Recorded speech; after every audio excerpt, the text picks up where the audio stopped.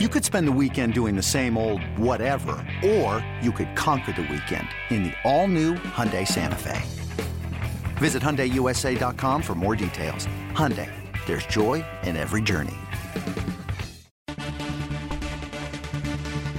El mundo de las grandes ligas se complace en traerle un programa dinámico, con Félix de Jesús, Sadiel Lebrón, Kevin Cabral y un grupo de profesionales. Segmentos con los diferentes deportes en su actualidad. Reportajes exclusivos sobre sus equipos favoritos. Entrevistas con peloteros, coaches y todas aquellas personas ligadas al béisbol. El mundo de las grandes ligas comienza ahora.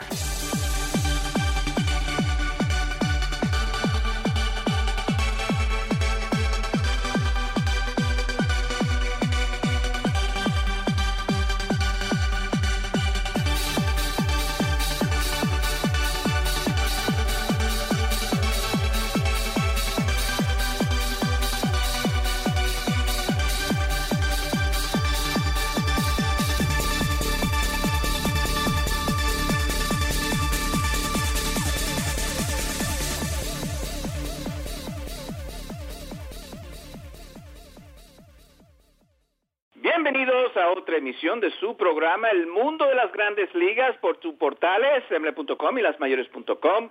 Como siempre, nuestro productor es Andrew Hartz. Aquí con ustedes, Kevin Cabral y un servidor Félix de Jesús con todo lo que está pasando en las Grandes Ligas. Tempranito todavía en las Grandes Ligas, pero ya hay algunas cosas que se están mirando como que puede ser el año entero. Los cuadrangulares que ha conectado con frecuencia el equipo de los Yankees de Nueva York, también como están jugando los otros equipos. Céspedes se despierta ayer para el equipo de los Mets, el buen comienzo de ciertos equipos como Boston, aunque ha decaído un poquito, al igual que los angelinos. Bueno, estamos repletos de noticias y recuerden que el programa se consigue en Google Play, al igual que iTunes, para sus diferentes productos, sean iPhone o también los productos de Google Play. Con eso, vamos a darle la bienvenida a nuestro Kevin Cabral. ¿Qué tal, Kevin? Muy buenas, Félix. Mi saludo cordial para ti y para todos los amigos oyentes del mundo de las Grandes Ligas. Y como ya de costumbre, también le tenemos entrevistas después del programa para que disfruten de sus diferentes jugadores de las Grandes Ligas. Pero comenzamos, Kevin, con lo que ha sido Boston, el no-hitter de parte de Sean Manaea este fin de semana, y ha comenzado un poquito, no diría colapso, pero los Boston Red Sox han perdido 3 en línea, y uno se pone a pensar, bueno, ¿son tan buenos como vimos el comienzo o tan malos lo que hemos visto los últimos 3 días? Bueno, Félix, obviamente ningún equipo en la historia del béisbol ha sido tan bueno como para mantener un ritmo de 17 victorias en 19 juegos, que básicamente es un porcentaje de ganados y perdidos de casi 900, o sea que se esperaba que en algún momento viéramos una baja del equipo de Boston. Creo que en esos 2 partidos en Oakland, primero con Sean Manaea, que estuvo sencillamente espectacular y que, mira, desde que fue cambiado de Kansas City a Oakland en la negociación de Ben Sobers de 2016, se sabía, en 2015 mejor dicho, se sabía que Manaea era un lanzador que tenía el talento para ser estelar en Grandes Ligas, y está comenzando a demostrar eso.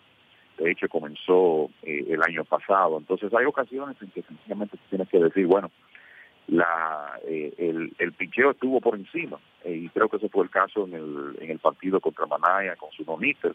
Daniel Menden tiró bien en el partido siguiente, y ayer la realidad es que el equipo de Boston jugó un partido disputado, donde lograron venir de atrás, un partido que pudieron ganar. Quizá la decisión del coach de tercera, Carlos Febles, de enviar a Eduardo Núñez hacia el home plate en el 9º episodio, representando la victoria. Uno entiende que era una situación de 2 outs, pero la realidad es que no está 100% de una rodilla. Y bueno, el resultado fue que Núñez fue fácilmente puesto out en el home plate, recordando a los oyentes que el próximo bateador era Mookie Betts, uno de los principales hombres en esa alineación del equipo de Boston. Bueno, Betts no pudo batear, y eventualmente Curtis Grant fue un cuadrangular para dejar en el terreno a los Dodgers. Granderson parte de unos azulejos de Toronto que están jugando mucho mejor béisbol de lo que quizás se le da crédito.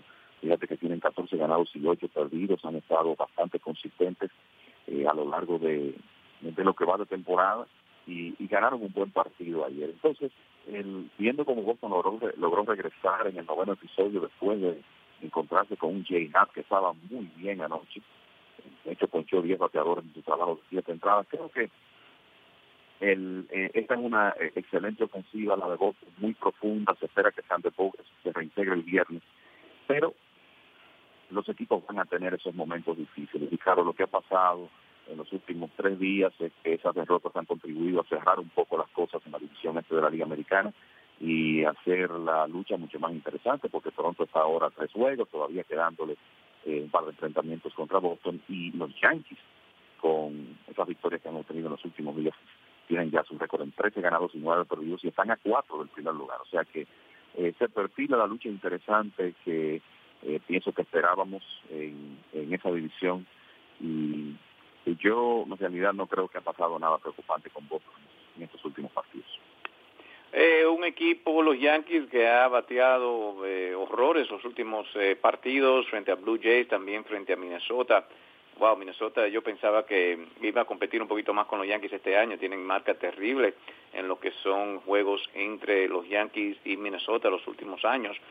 Pero aquí la noticia ha sido que suben a su prospecto número uno, el equipo de los Yankees. Se prepara el equipo de los Bravos de Atlanta también a subir a Ronald Acuna, 2 venezolanos. Y bueno, aquí fue como que subieron a Mickey Mantle, el equipo de los Yankees, trabajando duro en lo que es la mercadotecnia, y Gleyber Torres en el primer juego no batió, pero ya lo está haciendo poco a poco. ¿Qué pensaste de Gleyber Torres? ¿Lo subió muy temprano el equipo de los Yankees o a tiempo? Y también lo de Ronald Acuna.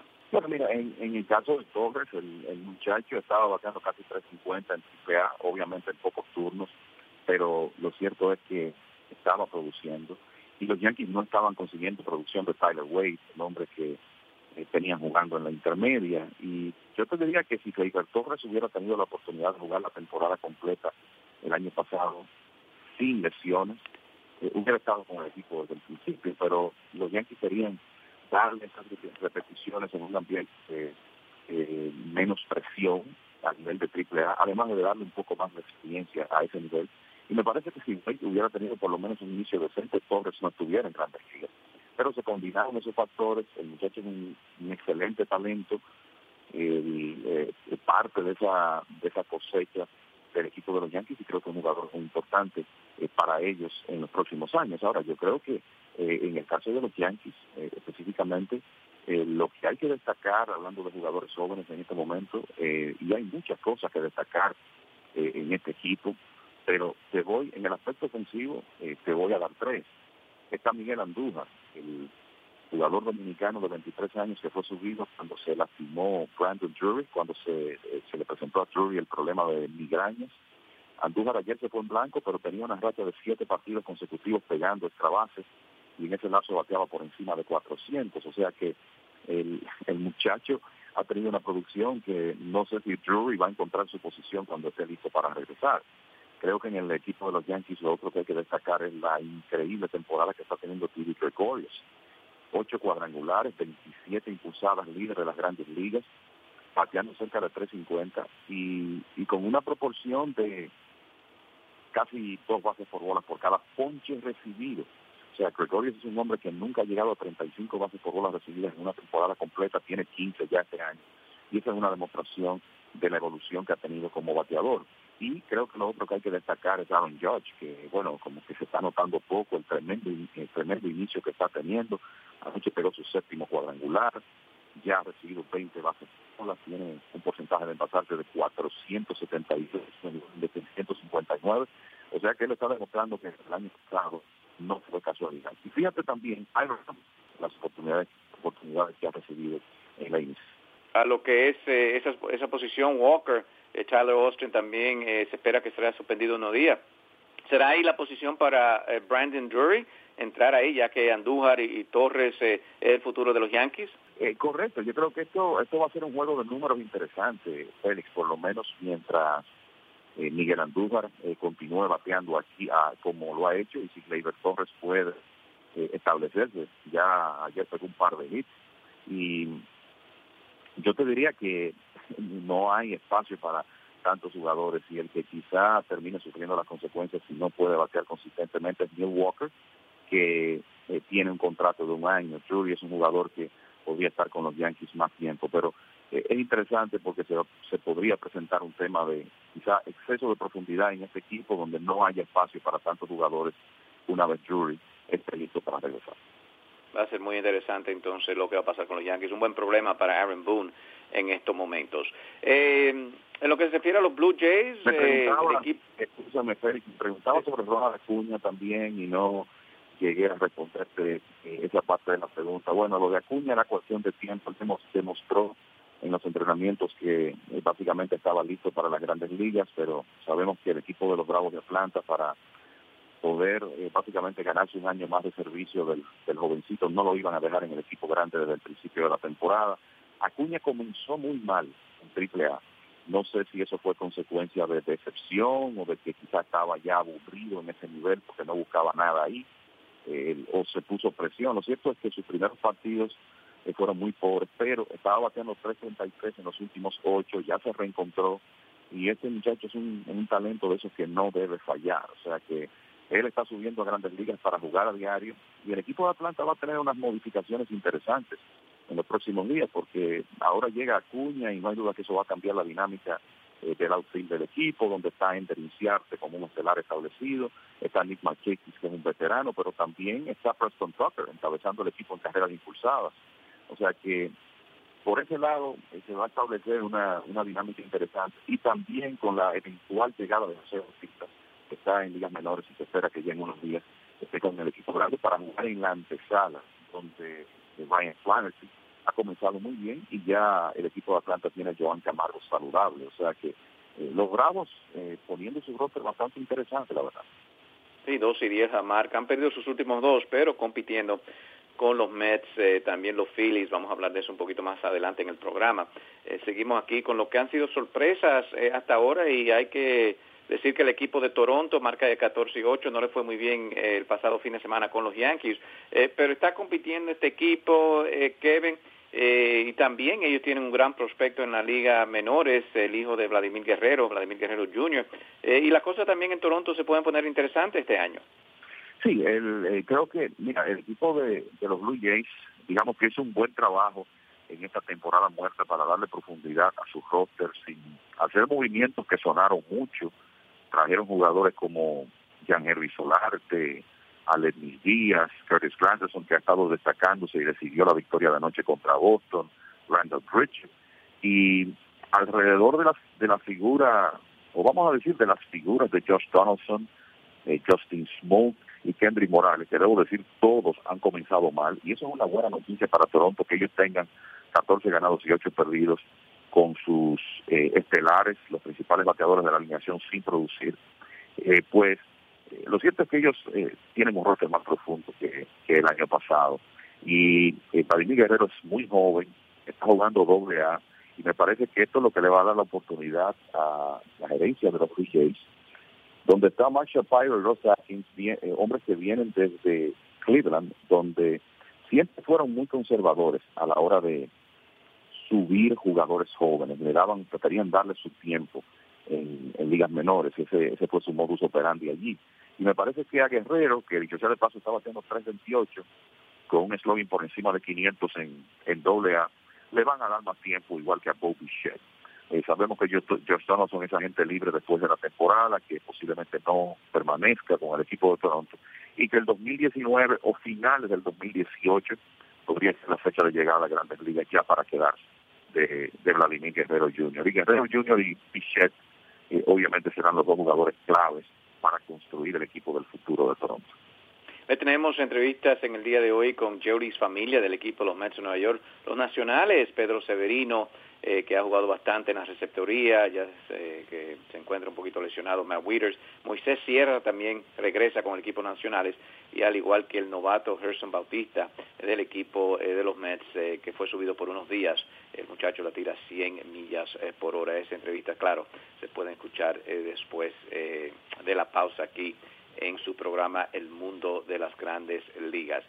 Tocábamos un poquito, Kevin, lo que son el equipo de los mellizos de Minnesota, y wow, han perdido sus últimos 5 juegos, un equipo que pensamos iba a competir con los Indios de Cleveland, el picheo mucho mejor, pero no ha aguantado ese picheo frente a lo que ha sido los Yankees este año. Bueno, el problema de Minnesota con los Yankees, si uno revisa la historia, realmente tiene una situación donde los pisos en postemporada, en series regulares, han tenido muchos problemas para ganar a los Yankees.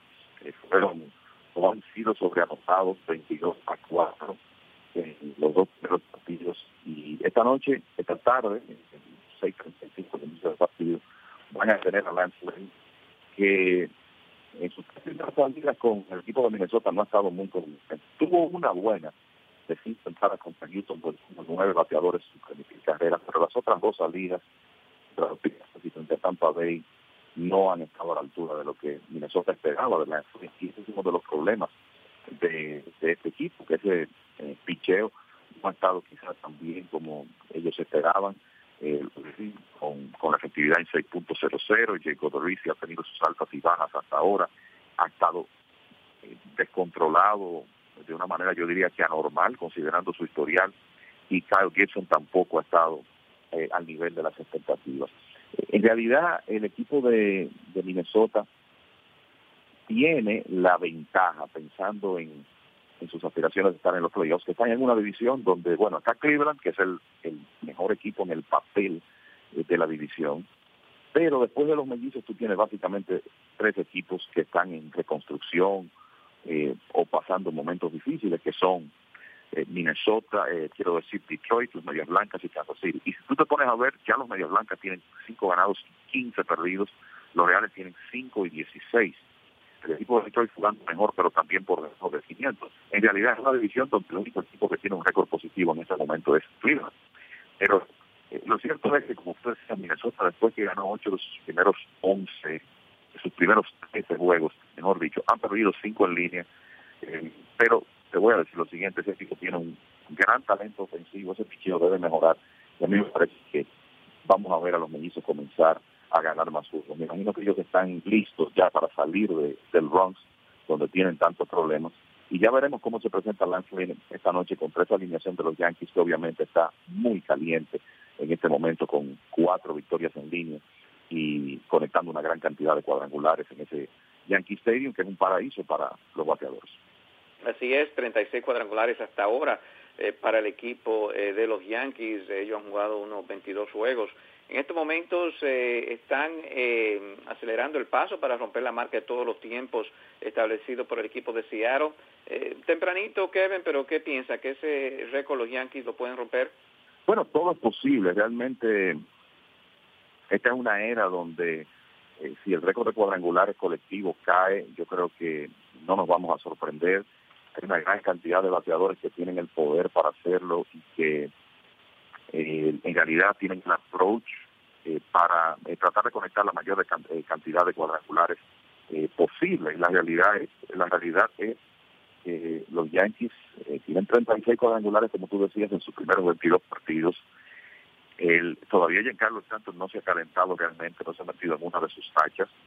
Y uno sabe que con George Stanton y Gary Sánchez, el cielo es el límite en cuanto a producción de jonrones, y fíjate cómo ha comenzado Didi Gregorius. O sea que este es un equipo que fácilmente debe pasar de 200 cuadrangulares. Yo creo que ellos van a ser una amenaza para el récord del equipo, que si recuerdo bien lo establecieron el último año en que fueron campeones, en el 2009, cuando pegaron 244, encabezados en esa oportunidad por Mark Teixeira, Alex Rodríguez, Robinson Cano y demás. Creo que estos Yankees pueden ser una amenaza para el récord del equipo, y ya veremos si de ahí pueden seguir y entonces pensar en el récord de las Grandes Ligas. Para los que llevan anotaciones, ellos se quedaron cerca del récord del equipo el año pasado cuando pegaron 241 y no tenían a Stanton en sus filas. O sea que las posibilidades están ahí. Yo creo que la interrogante aquí es si Stanton y George van a poder repetir lo que hicieron el año pasado en materia de cuadrangulares. Yo te diría que no, que va a ser difícil que los dos pasen de 50 otra vez al mismo tiempo, pero puede que aparezca compensación de otros hombres y que entonces ellos puedan, digamos que acercarse a los 250 cuadrangulares y quizás oportunidad de completar de todos los tiempos. Está bastante interesante en estos momentos. 2.65, tienen que acelerar un poquito el paso. La marca de Seattle 2.64, 2.65 sería la proyección para el equipo de los Yankees si mantienen el mismo ritmo.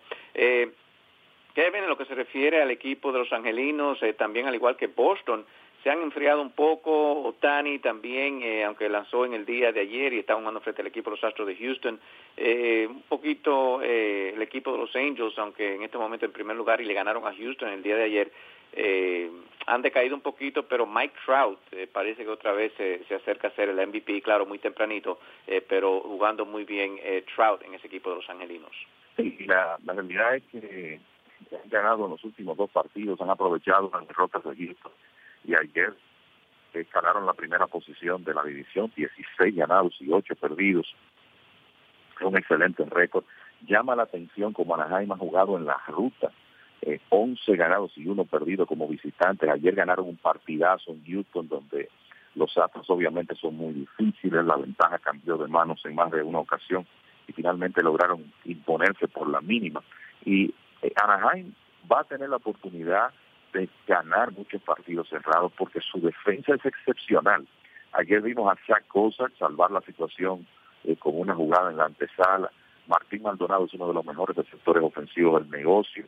Andrelton Simmons es el mejor torpedero hoy por hoy en el aspecto defensivo de las grandes ligas. Ian Kinsler es un buen intermedista. Mike Trout, creo que subestimado un poco en el aspecto defensivo, con lo que puede hacer en el jardín central. Cocaún es un excelente right fielder, o sea que este es un equipo que en cuanto a prevención de carreras tiene esa gran ventaja, que ellos tienen un buen plantel defensivo en el terreno, y como tú decías, tienen el mejor jugador del béisbol. Mike Trout ayer se convirtió en el primero que llega a 10 cuadrangulares en esta temporada, 10 honrones en los primeros 24 juegos, ya con su promedio por encima de 300. Una de las cosas que llama la atención de Trout es cómo él ha ido reduciendo los ponches en las últimas temporadas, y obviamente si este hombre logra hacer más contacto, quién sabe lo que puede hacer. Es un equipo interesantísimo este de Anaheim. Yo creo que hay que darle todo el crédito al gerente Billy Eppler, porque sin contar con un sistema de ligas menores que lo ayude mucho en este momento, desde que él llegó, Eppler ha logrado hacer las adquisiciones para tener un equipo competitivo alrededor de la figura de Mike Trout y así aprovechar el apogeo de este hombre. Como tú decías, Ohtani no se ha visto igual, digamos que se ha visto mortal en sus últimas 2 salidas. Ayer tiró muy bien en los primeros episodios, llegó a tocar 101 millas por hora, pero después se metió en problemas contra una de las alineaciones más difíciles del béisbol. Pero a mí me parece que los resultados con Ohtani a la larga van a ser buenos, y para el equipo de Anaheim va a ser muy importante mantenerlo saludable junto con Karen Richards y Tyler Skaggs. Si esos 3 pueden mantenerse saludables encabezando la rotación, creo que este es un equipo que se va a mantener en competencia todo el año. Va a ser muy interesante los juegos este fin de semana entre Yankees y el equipo de los angelinos. Van hacia la costa oeste el equipo de los Yankees. Mientras tanto, Seattle se mantiene ahí peleando. Oakland ha sido hasta ahora la sorpresa en esa división del oeste, marca de 13-11. Mencionamos el no-hitter de parte de Sean Manaea este fin de semana frente al equipo de Boston, Texas, jugando por debajo, claro, marca de 8-17 en el sótano. El equipo de Texas, vamos a ver si eso cambia. La Liga Nacional también está bastante interesante, los Mets en primer lugar, pero Filadelfia y los Bravos de Atlanta se mantienen ahí compitiendo. Mientras tanto, el equipo nacionales han perdido sus últimos 4. Vamos a tocar la Liga Nacional y todo lo que está pasando este fin de semana. Recuerden, después de esta pausa, del análisis después de la Liga Nacional, venimos con entrevistas con Pedro Severino, también Moisés Sierra, Joris Familia y Gerson Bautista, claro, el novato del equipo de los Mets. Vamos a una pequeña pausa, Andrew, y ya regresamos con mucho más aquí en su programa, El Mundo de las Grandes Ligas. Black Iron Burger, la hamburguesería número 1 en votación por Sagat como la mejor hamburguesa. Black Iron Burger ofrece hamburguesas clásicas americanas y comidas inspiradas por el Mediterráneo por chefs españoles. Las hamburguesas de beef Black Iron Burger están hechas con carnes naturales y sin antibióticos, esteroides y hormonas. Black Iron Burger usa ingredientes frescos de alta calidad hechos en casa con sabores asombrosos que te transportarán a un sitio especial. Cual sea la ocasión, Black Iron Burger es el sitio perfecto para eventos deportivos, familiares y con amigos. Black Iron Hamburger. Nobody beats our meat.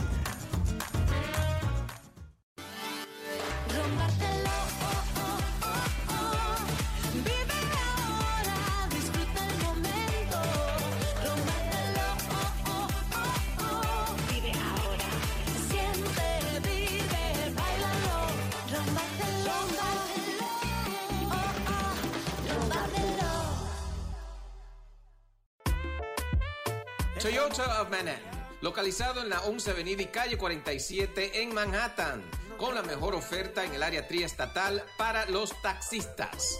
Ahora con la garantía de 125,000 millas y un reembolso de $750 a Uber drivers. ¿Escucharon bien? Toyota of Manhattan les da el trato que usted se merece. No tomamos ventaja de nuestros taxistas y lo ayudamos con todo el proceso para obtener su placa y registración del TLC. En 24 horas reciba su placa del TLC. Tenemos varios modelos, Black on Black. Eso de pagar mensual a una compañía cuando puede ser dueño de su carro se acabó. Establezca su crédito con Toyota of Manhattan. Llamen al 1-800-NEW Toyota. Eso es 1-800-NEW Toyota. Estamos claros y ya, y no te voy a negar. Bueno, ya de regreso a su programa El Mundo de las Grandes Ligas por sus portales .com y lasmayores.com, y recuerden, semanalmente se puede escuchar el programa en iTunes al igual que Google Play. Simplemente hay que bajar la aplicación y ahí escuchan el programa semanalmente. Aquí con ustedes, Andrew Hartz, Kevin Cabral, un servidor Félix de Jesús, con todo lo que está pasando en las Grandes Ligas. Hemos tocado la Liga Americana, que era como uno esperaba, ¿no?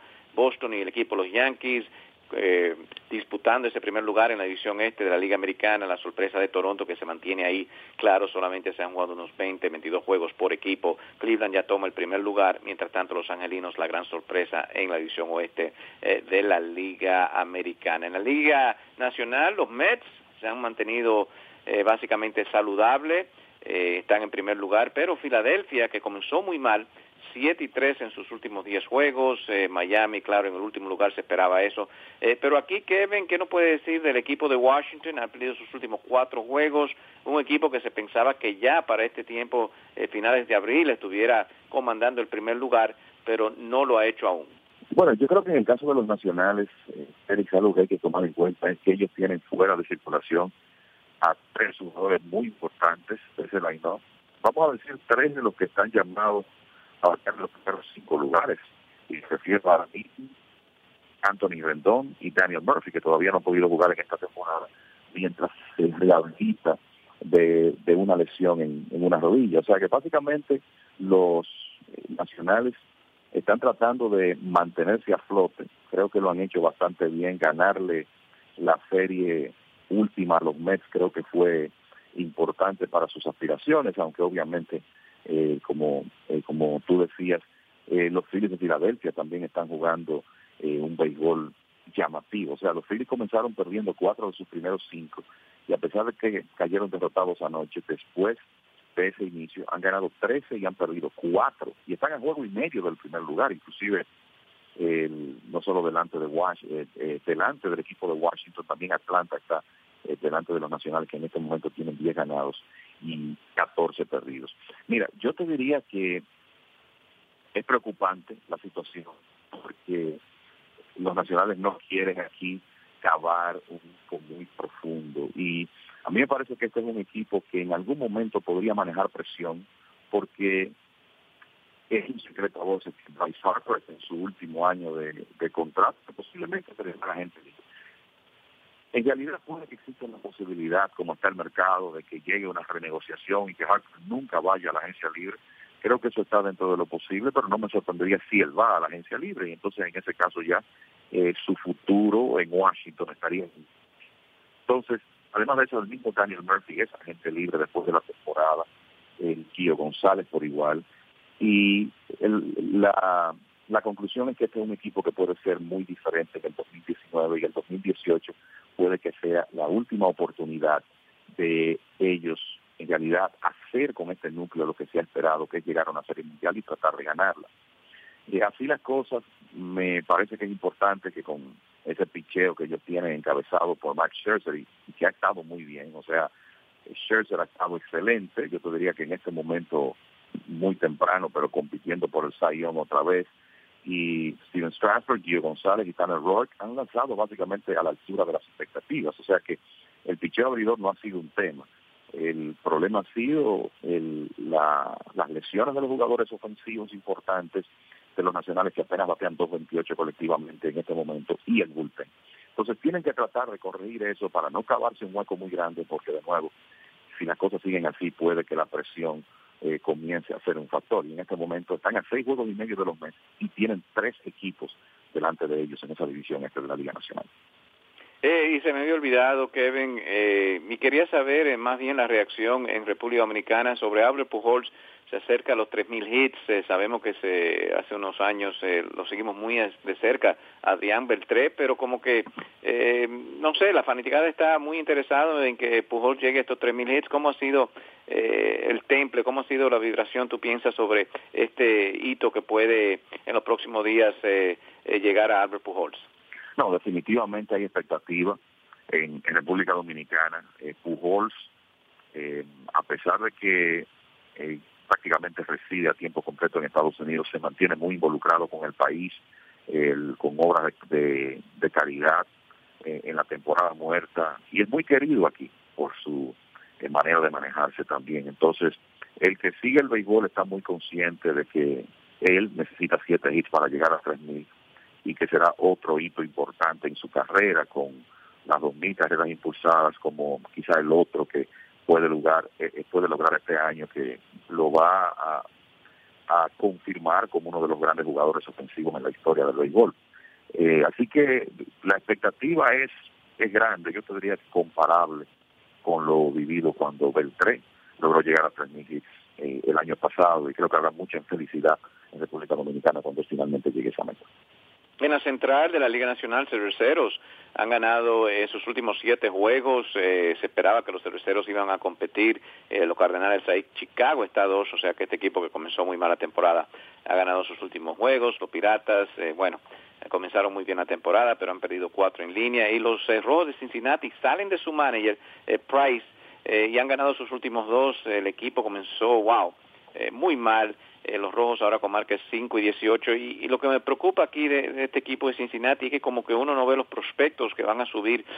Kevin, no sé cómo ha visto el equipo de Cincinnati, si tienen a Luis Castillo, a Censor en la Liga Menores, pero después de eso como que están un poquito cortos en lo que es los prospectos que tiene el equipo de Cincinnati. Bien, yo te diría que el sistema de fincas de los Rojos en este momento no está mal. Creo que ellos han mejorado bastante, y todavía quedan algunos prospectos de mucho nivel, el caso del infielder Nick Senzel, el lanzador Hunter Green, que no está todavía, digamos, cerca de las grandes ligas, pero que por lo menos tiene la habilidad para ser el as de este equipo en un futuro no muy lejano. Para mí el gran problema que tiene el equipo de Cincinnati, sus prospectos, los que han graduado a grandes ligas, sobre todo los lanzadores, no han podido desarrollarse como ellos esperaban. Anthony Pisclafani ha tenido muchos problemas de lesiones en los 2 últimos años. El dominicano Luis Castillo lució excelente en la temporada pasada. Hasta ahora ha tenido un pobre inicio en el 2018, cuando se suponía que ya él iba a tener un rol más importante en este equipo. Otros lanzadores como Cody Reed, Amir Garrett, que ahora está lanzando bien desde el bullpen para los Rojos, pero la idea con Garrett era que él fuera parte importante de la rotación del conjunto. Eso parece que no va a ocurrir. Entonces, esos lanzadores jóvenes del equipo de Cincinnati no se han desarrollado como se esperaba.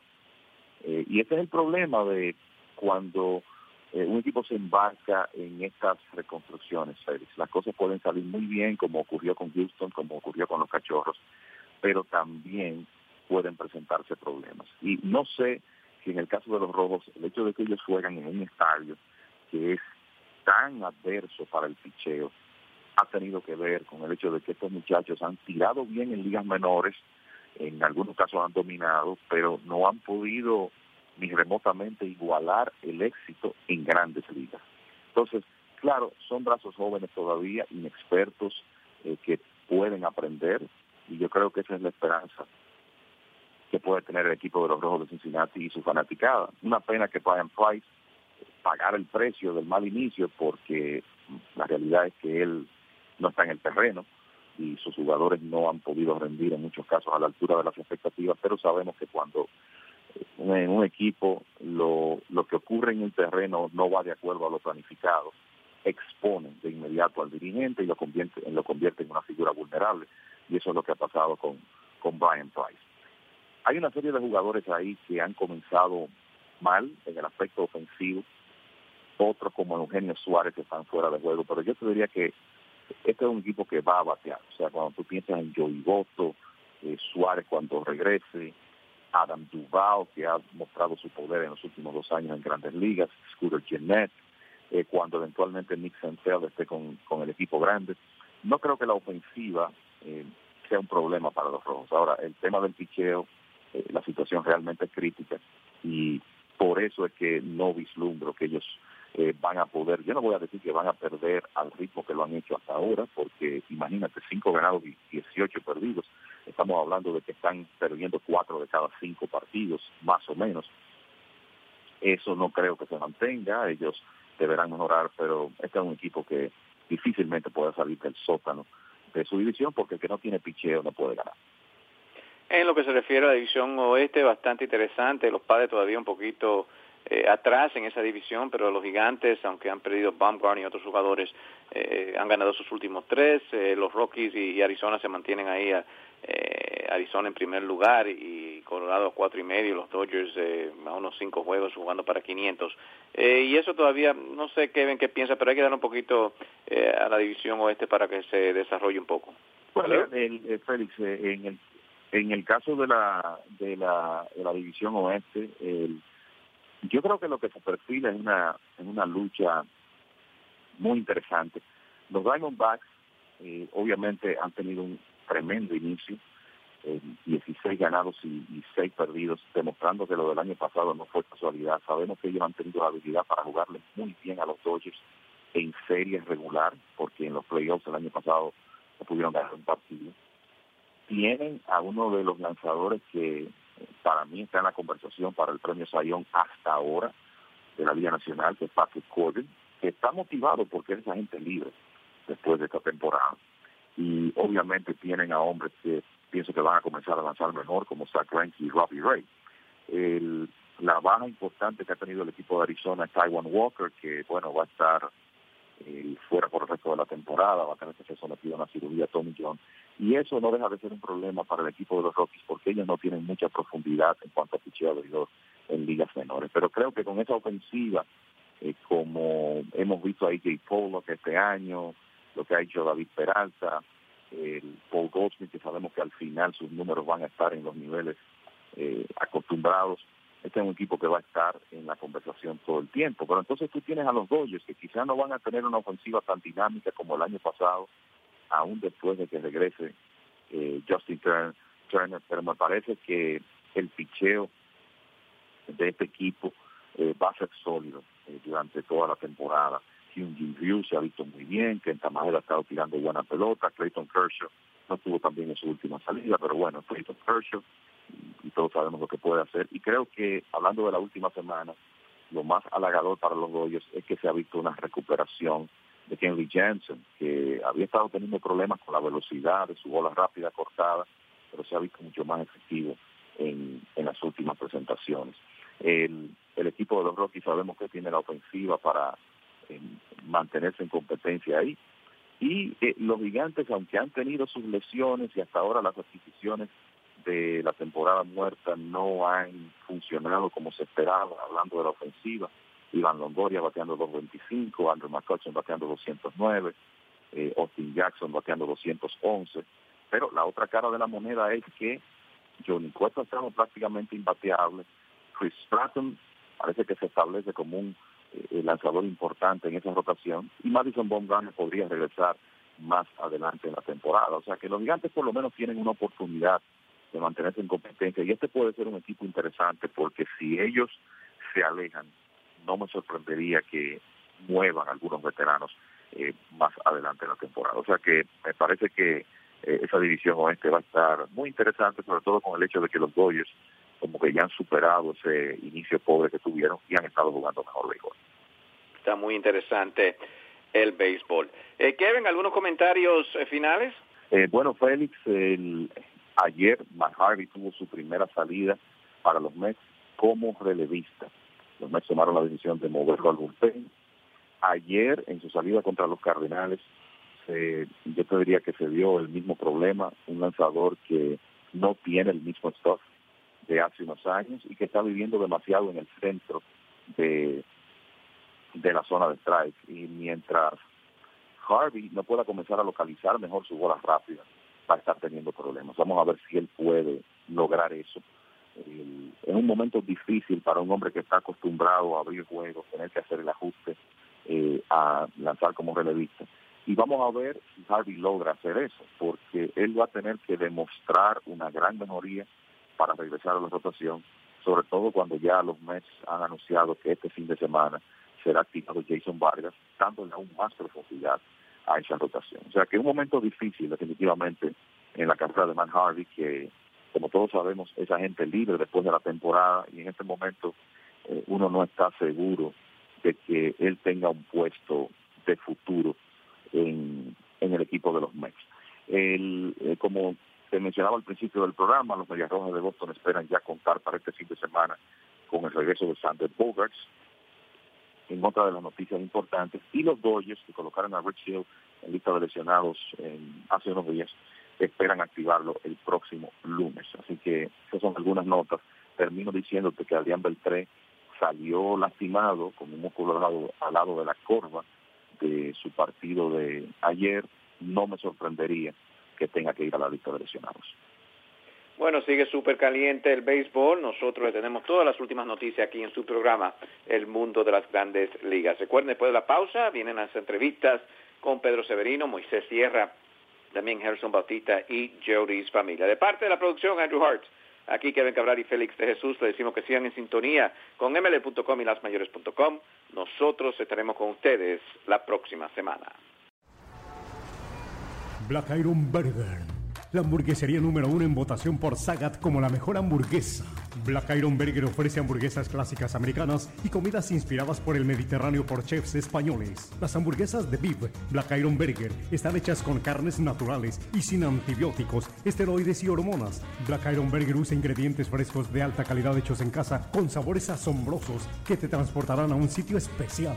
Cual sea la ocasión, Black Iron Burger es el sitio perfecto para eventos deportivos, familiares y con amigos. Black Iron Hamburger, nobody beats our meat.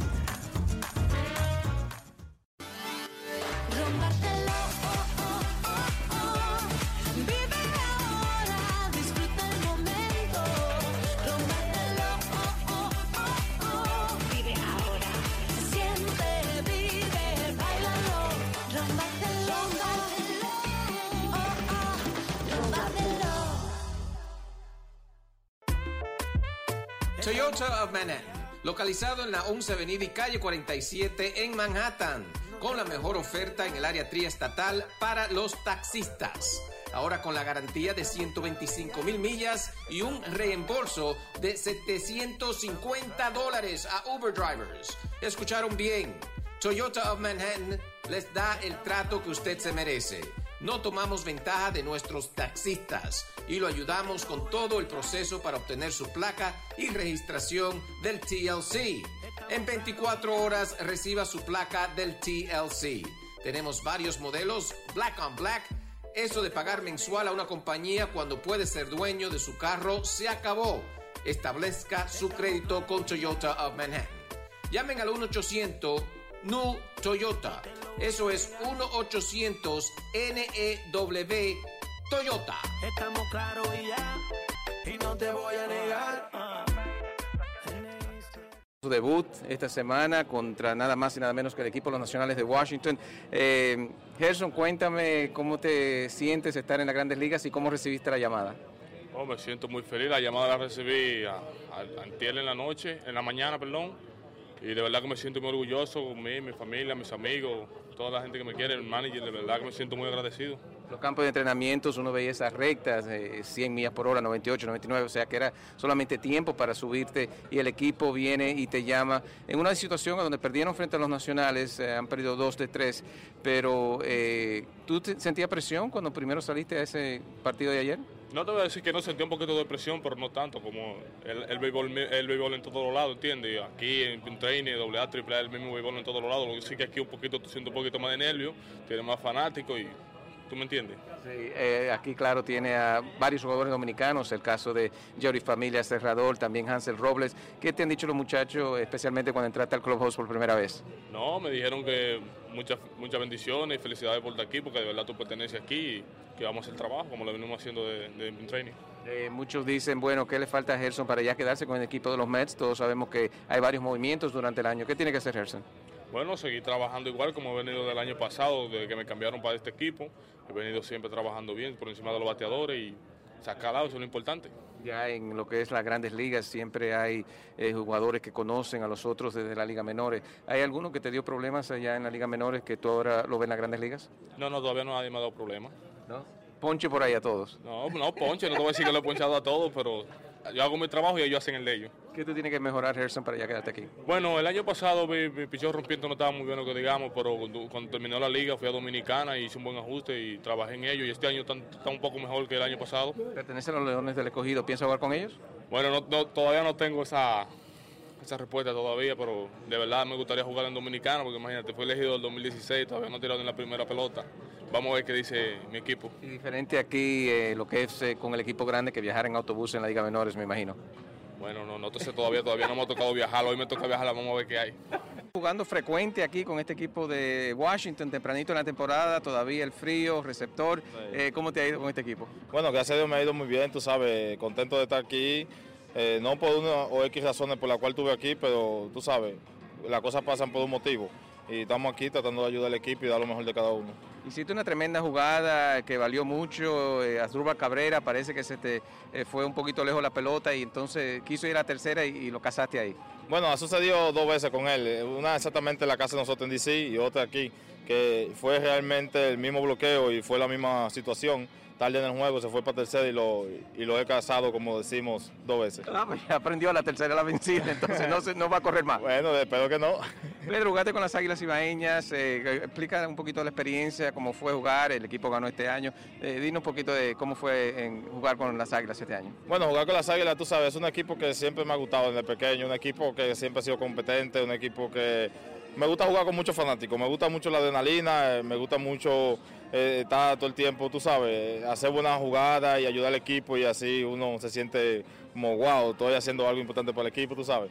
Y nada, el equipo fue campeón, lástima que yo personalmente, default, no tuvimos ahí para los playoffs, pero sí que aportamos mucho en lo que fue la regular, porque el equipo cuando llegamos estaba como en 5º lugar y no te digo que fue por nosotros que pasó a primer lugar, pero sí aportamos, cada quien aportó su granito de arroz para que el equipo sea campeón. Pedro, mirando la situación aquí con Washington, ellos tienen a Matt Wieters también. ¿Qué te ha dicho el manager Dave Martínez? Bueno, hasta ahora mismo, tú sabes, no me ha dicho nada absolutamente. Yo, como le dije a él cuando subí, siempre y cuando me necesite yo voy a estar ready. Y nada, Wieters ha estado molestándole parte de su cuerpo y nada, me ha dado la oportunidad y la confianza de ponerme en el terreno y ponerme todos los días con pitcher veterano que tenemos aquí, con un estado de picheo que realmente es uno de los mejores en Grandes Ligas. Y nada, le ha dado a demostrar que yo puedo hacer el trabajo estando Wieters o no. Cuando tú has sido catcher ahí con lanzadores como Scherzer, ¿se ve la diferencia entre un lanzador y otro y por qué uno es un as de un equipo? Es buena pregunta. Sí, realmente, porque tú sabes, Scherzer es el número 1. Yo pienso que cada equipo cuando pone su pitch, el número 1, número 2, yo creo que por estadística, así mismo que va y así mismo son cada pitcher. Pero para mí, como yo soy catcher, son todos iguales para mí y así mismo es para yo llevar un juego con ellos. Pero hay algunos que son más fáciles de llevar. No, eso te lo queda tú mismo en la cabeza, porque tú sabes, cuando ya tú entiendes tu pitch, sabes lo que le gusta tirar, diferentes conteos, cada picheo, ya se te hace el juego más fácil. Bueno, Pedro, están las imágenes ahí, la cámara para Semana Deportiva. ¿Qué le tiene que decir a esa gran comunidad latinoamericana dominicana? Bueno, tú sabes, a los latinos, gracias por apoyarnos, estamos aquí dando el 100%, así que síganos apoyando que vamos a sacar nuestro país al frente, como decimos. Ahí está Pedro Severino del equipo Nacionales de Washington. Moisés, otra vez en las Grandes Ligas. Bueno, eso debe sentirte bien otra vez aquí jugando con el Big Club. Así mismo, contento y agradecido con Dios nuevamente por darme una nueva oportunidad. De verdad estamos felices y contentos y dar el 100% aquí en el terreno de juego. Estaba con los Cardenales, me parece, la última vez que estaban en Grandes Ligas. No, estaba con los Marlins el año pasado. Duré 2 años ahí con los Marlins a nivel de AAA.